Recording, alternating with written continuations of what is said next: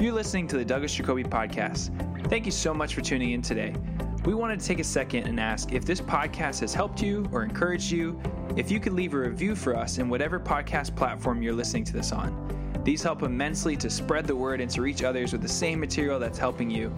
Today, Douglas is continuing his series on Old Testament characters, now discussing the life of Jacob. For more on this episode, follow the link in the show notes to Douglas's website. Now here's today's teaching. Old Testament Podcast 11 on Jacob. I bring you warmest greetings from brothers and sisters in Guyana, Trinidad, Panama, Venezuela, and especially Colombia, where I am right now, speaking at some of the universities in Cali. We're going to continue our series of Old Testament characters, the plurality of whom are in the book of Genesis, and today we come to a giant in the Bible, and that's Jacob. His life spans more than half the chapters of Genesis, more than half the text, and that's huge. His father Abraham is mentioned just over 300 times. Isaac is mentioned just over 130 times. Jacob is mentioned 380 times in the Old Testament. Like his father Isaac, he is a son of promise. Through Abraham's seed, through Isaac's seed, through Jacob's seed, the world will be blessed. And like Isaac, it didn't seem that he would even be born. Abraham and Sarah were given the promise and then had to wait 25 years before Isaac was born. Isaac marries Rebekah, and they have to wait 20 years before Jacob is born. So he's truly a son of the promise. He's also a son of faith. He doesn't marry outside the covenant. He refuses to marry a Canaanite. You'll remember that as Abraham was near the end of his life, he sent his servant back to Aram to get a wife for Isaac. And Isaac married Rebekah. In the same way, Jacob does not marry in Canaan, that he doesn't marry Canaanite, someone outside the covenant. He marries, going back to the old country, a true daughter of the promise, a daughter of the covenant, like his father. And so he's perpetuating a very important pattern biblically. We also know him as the loving brother of Esau and the father of the 12 patriarchs. Jacob's life falls into four parts. The first part, he's living in Canaan with his father Isaac. And then when he goes away, after he's afraid his brother is going to kill him once he steals the blessing, he goes back to Aram, and he's there for 20 plus years. Then he comes back to Canaan, and then in the final part, he goes to Egypt. And that's where the book of Genesis ends, with Jacob and the patriarchs in Egypt. He's born in chapter 25, verse 26, and he's grasping his brother's heel, even as he's coming out of his mother's womb. And there's a symbolism here because his name, Yaakov, sounds like the Hebrew word for tricking, deceiving, supplanting. So his name has a symbolism. He tricks his brother in chapter 25. He tricks his father in chapter 27. And the amazing thing is, this is all unnecessary. He was trying to force the hand of fate. He was trying to wring certain concessions from God, but God had already promised these blessings. How many times have I done this? How many times have you done this?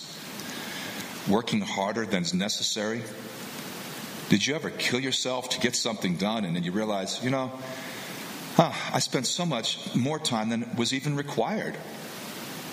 Maybe we're not talking about perfectionism. We're simply talking about productivity.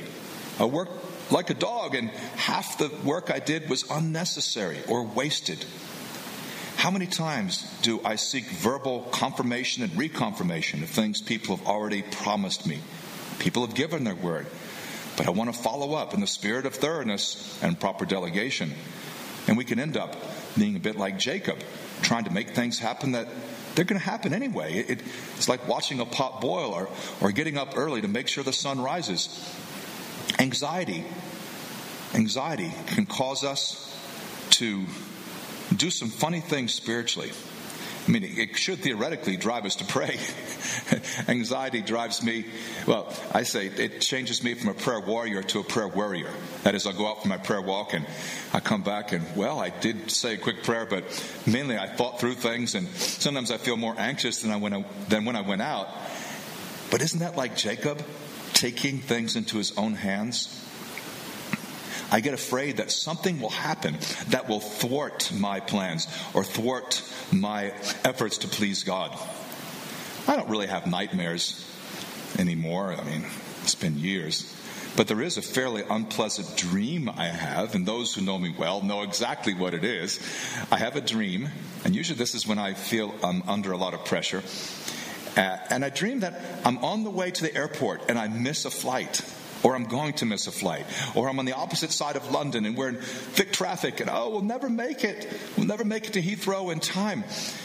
These recurring dreams, instead of just leaving it to the Lord, and what will be, will be. And that's not that's not a nonchalant attitude, because we're not saying do nothing.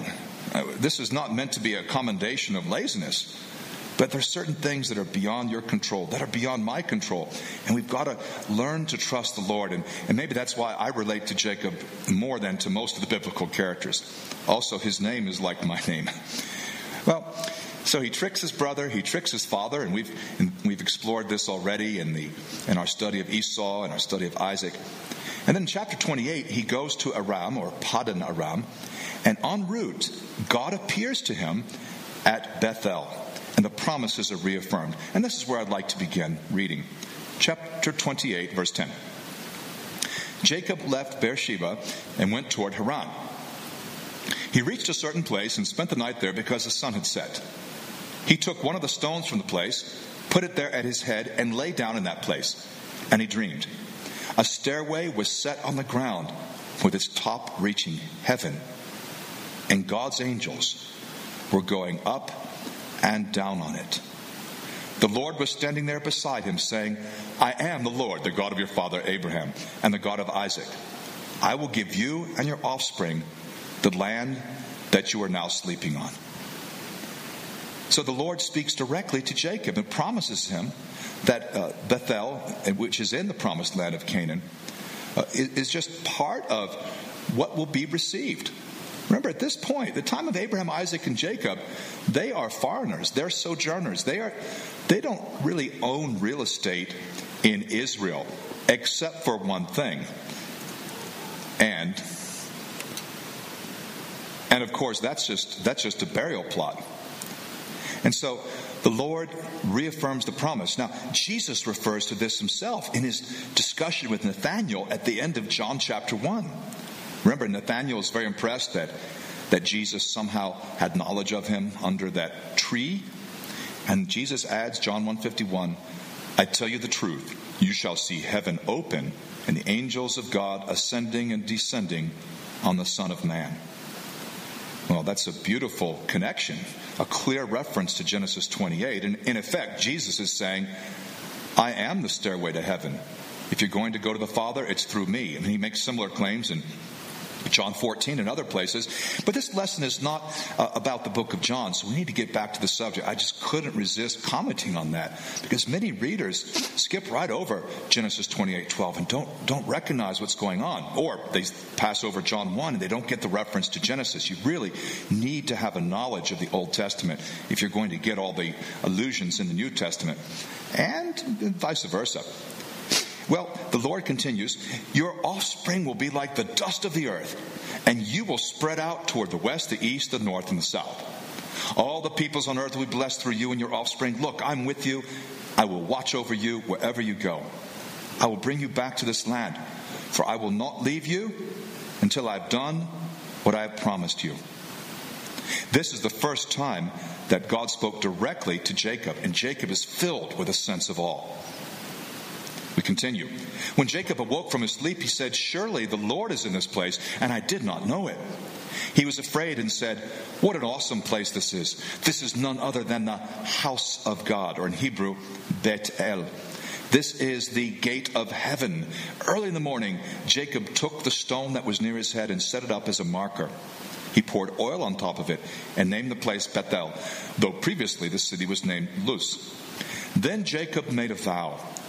If God will be with me and watch over me on this journey, if he provides me with food to eat and clothing to wear, and if I return safely to my father's house, then the Lord will be my God. This stone that I've set up as a marker will be God's house, and I will give to you 1/10 of all that you give me. Jacob's faith is growing here. He's realizing that God is not just a cultural heritage of his forefathers. The Lord has the potential to be his own God personally. God is not just the God of Abraham or the fear of Isaac, as he's described in chapter 31, but also the Lord of Jacob personally. And this is really important for our children. If you're a father, if you're a grandfather, each generation has to discover its own faith. You can inherit some faith. You can inherit some knowledge. You can inherit something spiritually from the previous generation. But if it's not discovered personally, it's always going to be distant. It'll be at one remove. And my children, as they're Christians and continuing to work through their faith, and my grandchildren, who are not yet born, but you know what I'm saying, each generation has to find its own way. We also see here that Jacob is somewhat tentative. Do you notice the way he worded his response to the vision?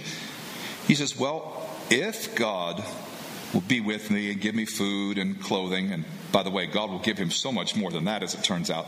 If I return safely to my father's house, well, yes, he would. Then the Lord will be my God. It's almost as though, well, that's the condition. The Lord will be my God, but this is what I expect. And it's almost implied, if God fails me there, maybe I'll look for a different God. I know he's not saying that. Theologically, that's not quite right. But you can feel the provisional and tentative nature of what he says. Then also we see that turning points in Jacob's life are marked by pillars or markers or monuments. Here in 28:18 at Bethel, he sets up this, I guess it was a pretty large stone, and he pours oil on top of it. He'll do the same in chapter 35, verse 14, when God tells him to return to Bethel. He'll do it in chapter 35, verse 20, at the grave of Rachel, and in his covenant with Laban in chapter 31, verse 45, which I just missed out. All these references will be in the notes. Well, in chapter 29, maybe one of the best known chapters, apart from the deception chapter, chapter 27, Jacob gets married. So he arrives and he leaves Bethel. He keeps going all the way to Aram, and we know that Rachel was a shepherdess, and he's very encouraged to meet her. And Laban is very encouraged to meet Jacob, because it's once again an opportunity for Laban to make himself wealthier.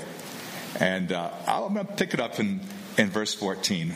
Now that they've met and hugged and kissed, it says, verse 14, Laban said to Jacob, "Yes, you are my own flesh and blood." Oh yes, Laban's very interested in Jacob. After Jacob had stayed with him a month, Laban said to him, "Just because you're my relative, should you work for me for nothing? Tell me what your wages should be." Oh, Laban's very crafty. He's maneuvering Jacob into position here. Now, Laban had 2 daughters. The older was named Leah. The younger was named Rachel, or Rachel. Leah had delicate eyes, but Rachel was shapely and beautiful. Jacob loved Rachel, so he answered Laban, "I'll work for you 7 years for your younger daughter Rachel." Laban replied, "Better that I give her to you than to some other man. Stay with me." So Jacob worked 7 years for Rachel, and they seemed like only a few days to him because of his love for her. Then Jacob said to Laban, "Give me my wife, for my time is completed. I want to sleep with her."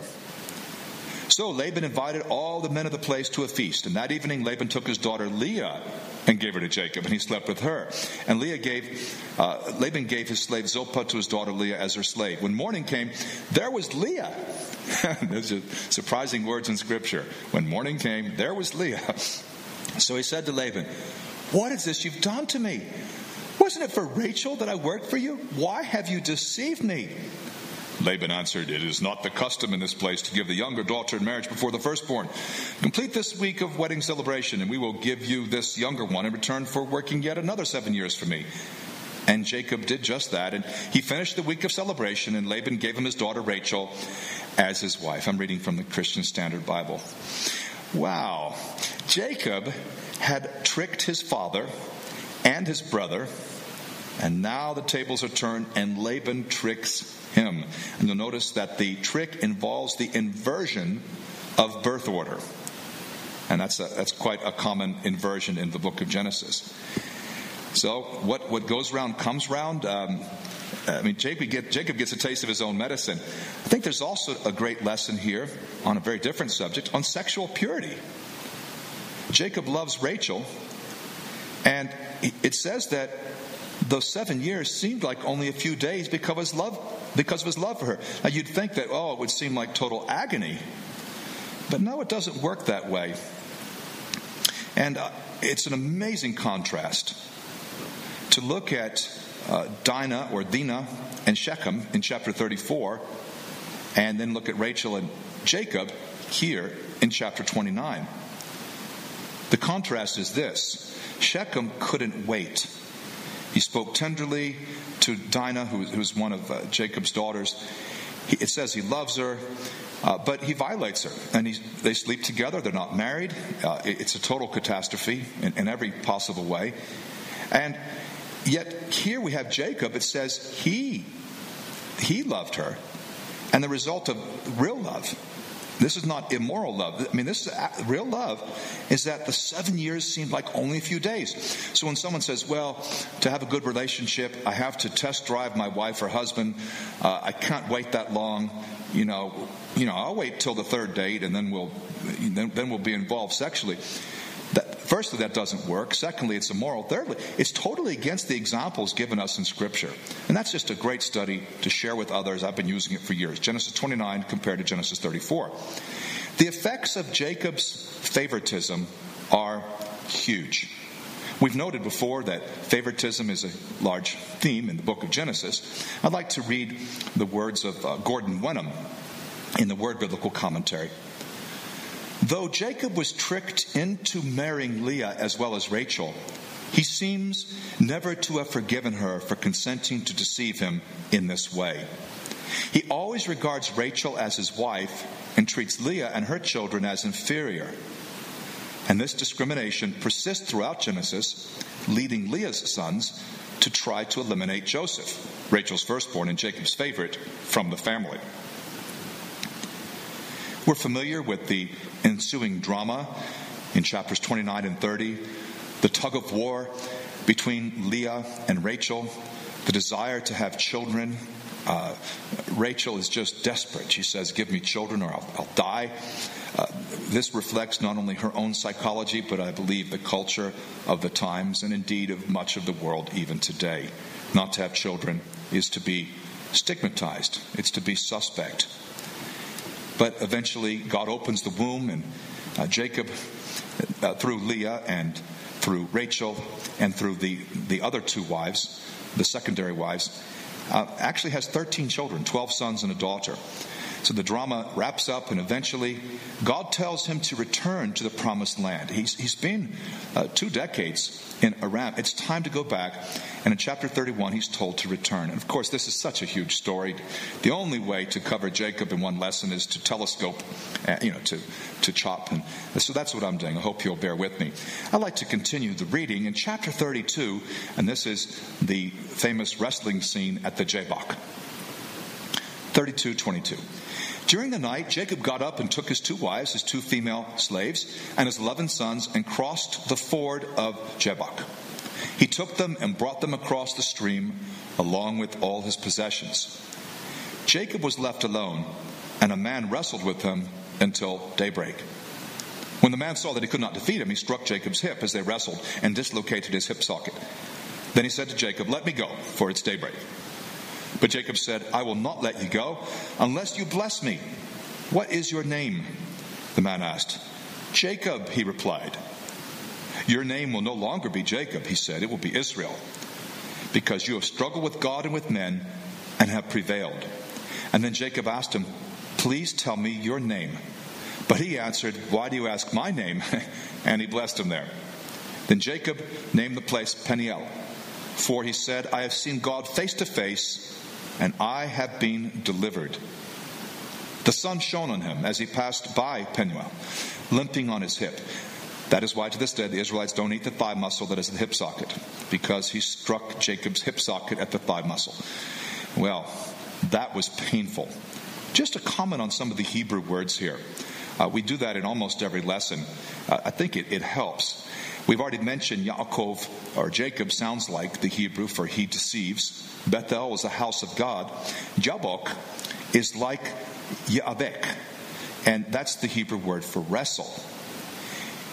His name is not just Jacob, but it's Israel. Israel is his covenant name, Yisrael. And Yisrael means God strives. And he feels that he's seen the face of God in wrestling this angelic representative, Peniel. And Peniel is a Hebrew for face of God. I hope that's useful. And so we see Jacob wrestling for the blessing. The blessing that's mentioned 88 times in Genesis. Jacob's wrestling for it. But why is he wrestling for something that he was already promised? Is he wrestling to keep it? He's afraid he'll lose it? Or is he wrestling to gain it, afraid he may not have it? There's some deep anxiety in this crisis of faith in Jacob. And through this nighttime wrestling match, Jacob comes to see that his true opponent, it's not his brother Esau, the one he ran away from because Esau was thinking of killing him. His true opponent is not Esau, who he fears meeting now. It's not Laban. His true opponent is God. It reminds me a bit of the scene in Joshua 5, where the army commander, the commander of the heavenly armies, appears to Joshua, and Joshua says, well, whose side are you on, ours or our enemies? And he says, neither. Joshua 5. But Jacob comes to see something he hadn't seen before, that his true opponent is actually God. He's wrestling God. He can never win. And so, gradually, a new Israel is emerging. Courage is replacing cowardice. Humility is replacing arrogance. Penitence prompts him to even try to return the blessing to Esau as though to make it up to him. Jacob is reborn as Israel. Well, that's the way the passage is often interpreted. I think there's some truth to that. There's certainly no hint of his bargaining with God in chapter 32 as he seemed to back in chapter 28 at Bethel. Or to put it a different way, his experience at Jabbok and at Mahanaim affected him in the way that Peniel should have but didn't. I realize I'm referring to many parts of this account, and please take the time, if you're not familiar, if you've not read recently the account of Jacob, go back and look at all these chapters. However, even though the new Israel is emerging, there's still plenty of the old Jacob in him. Let me give you some examples. He's still fearful of his brother. Yeah, I mean, he knows that Esau's not the real enemy, but he's still quite timorous. In chapter 33, as he meets him, we see the fear. And in effect, he does try to restore the blessing to him. Remember, he tricked Esau out of this large inheritance, and it's almost as though he's giving package by package. He's giving it back to him. All the ways God had blessed him in Aram, and he wants to return it. He promises, as we've noticed before, that he was going to meet Esau in Seir, and that's in chapter 33, verse 14. But he doesn't.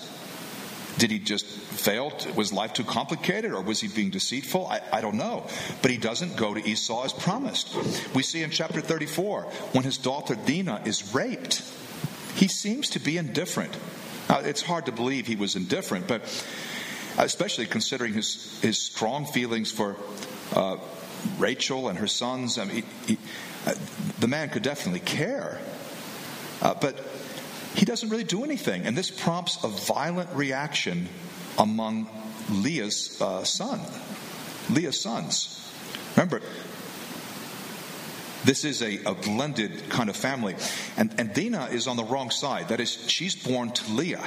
And maybe that's where the favoritism is kicking in. He's not really taking care of his daughter. And it wasn't because he didn't have strong emotions, as we'll see in the Joseph study. I mean, he had very strong emotions. So this prompts a violent reaction among Leah's sons who take the law into their own hands. We have this whole incident. The whole incident in chapter 34 shows Jacob, who seems more concerned for his own safety and reputation than he is concerned for his daughter. Forget the fact that circumcision was abused. Remember, they trick Hamor and the whole town into getting circumcised, or deceit that went on. So he's very much saving his skin, kind of in the way that Isaac did. Gordon Wenham makes these comments. This story shows Jacob's old nature asserting itself. A man whose moral principles are weak, who's fearful of standing up for what is right when it may cost him dearly, who doubts God's power to protect, and who allows hatred to divide him from his children, just as it had divided him from his brother. I think that's very insightful. Now, you may be thinking, this is a contradiction. Or, Douglas, you're contradicting what you said before. He's reborn at Peniel, although it's a bit later, more at Yabok and Mahanaim, that he really changes.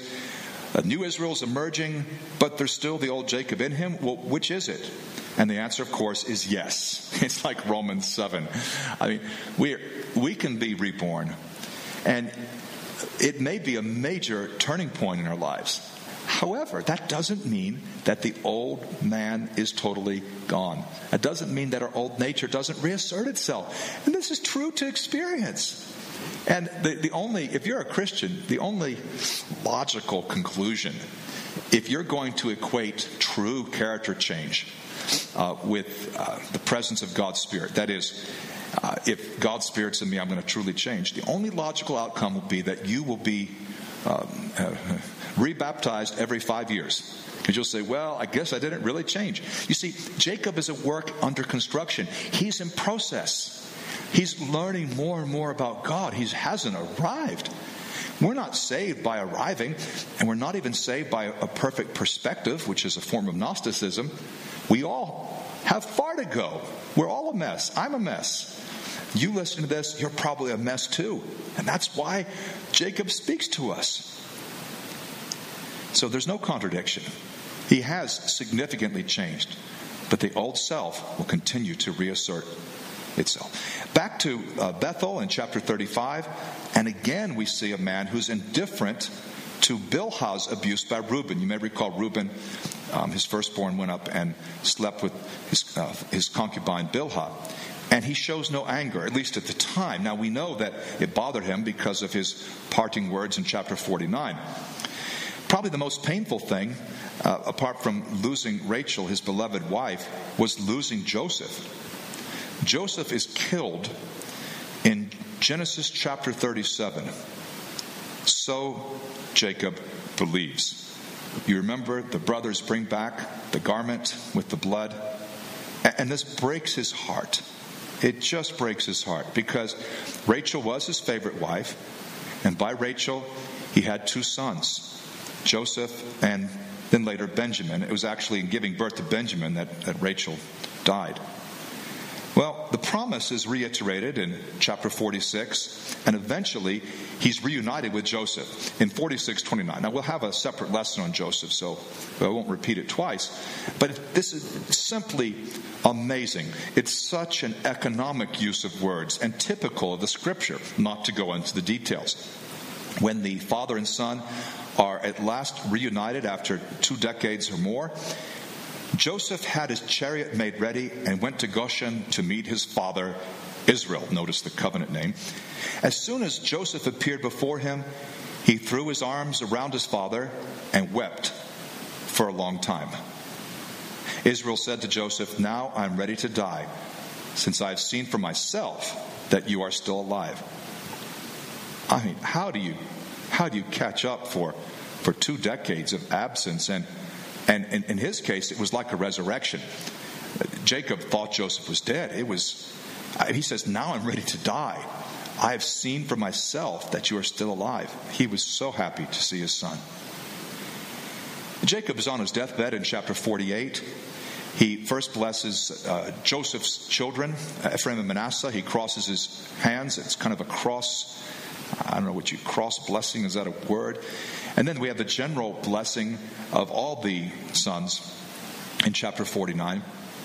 He dies in 49:33, and in a very moving scene in chapter 50, he's buried by Joseph and the brothers at Machpelah, at this piece of real estate in Canaan, even though they're at this time living in Egypt.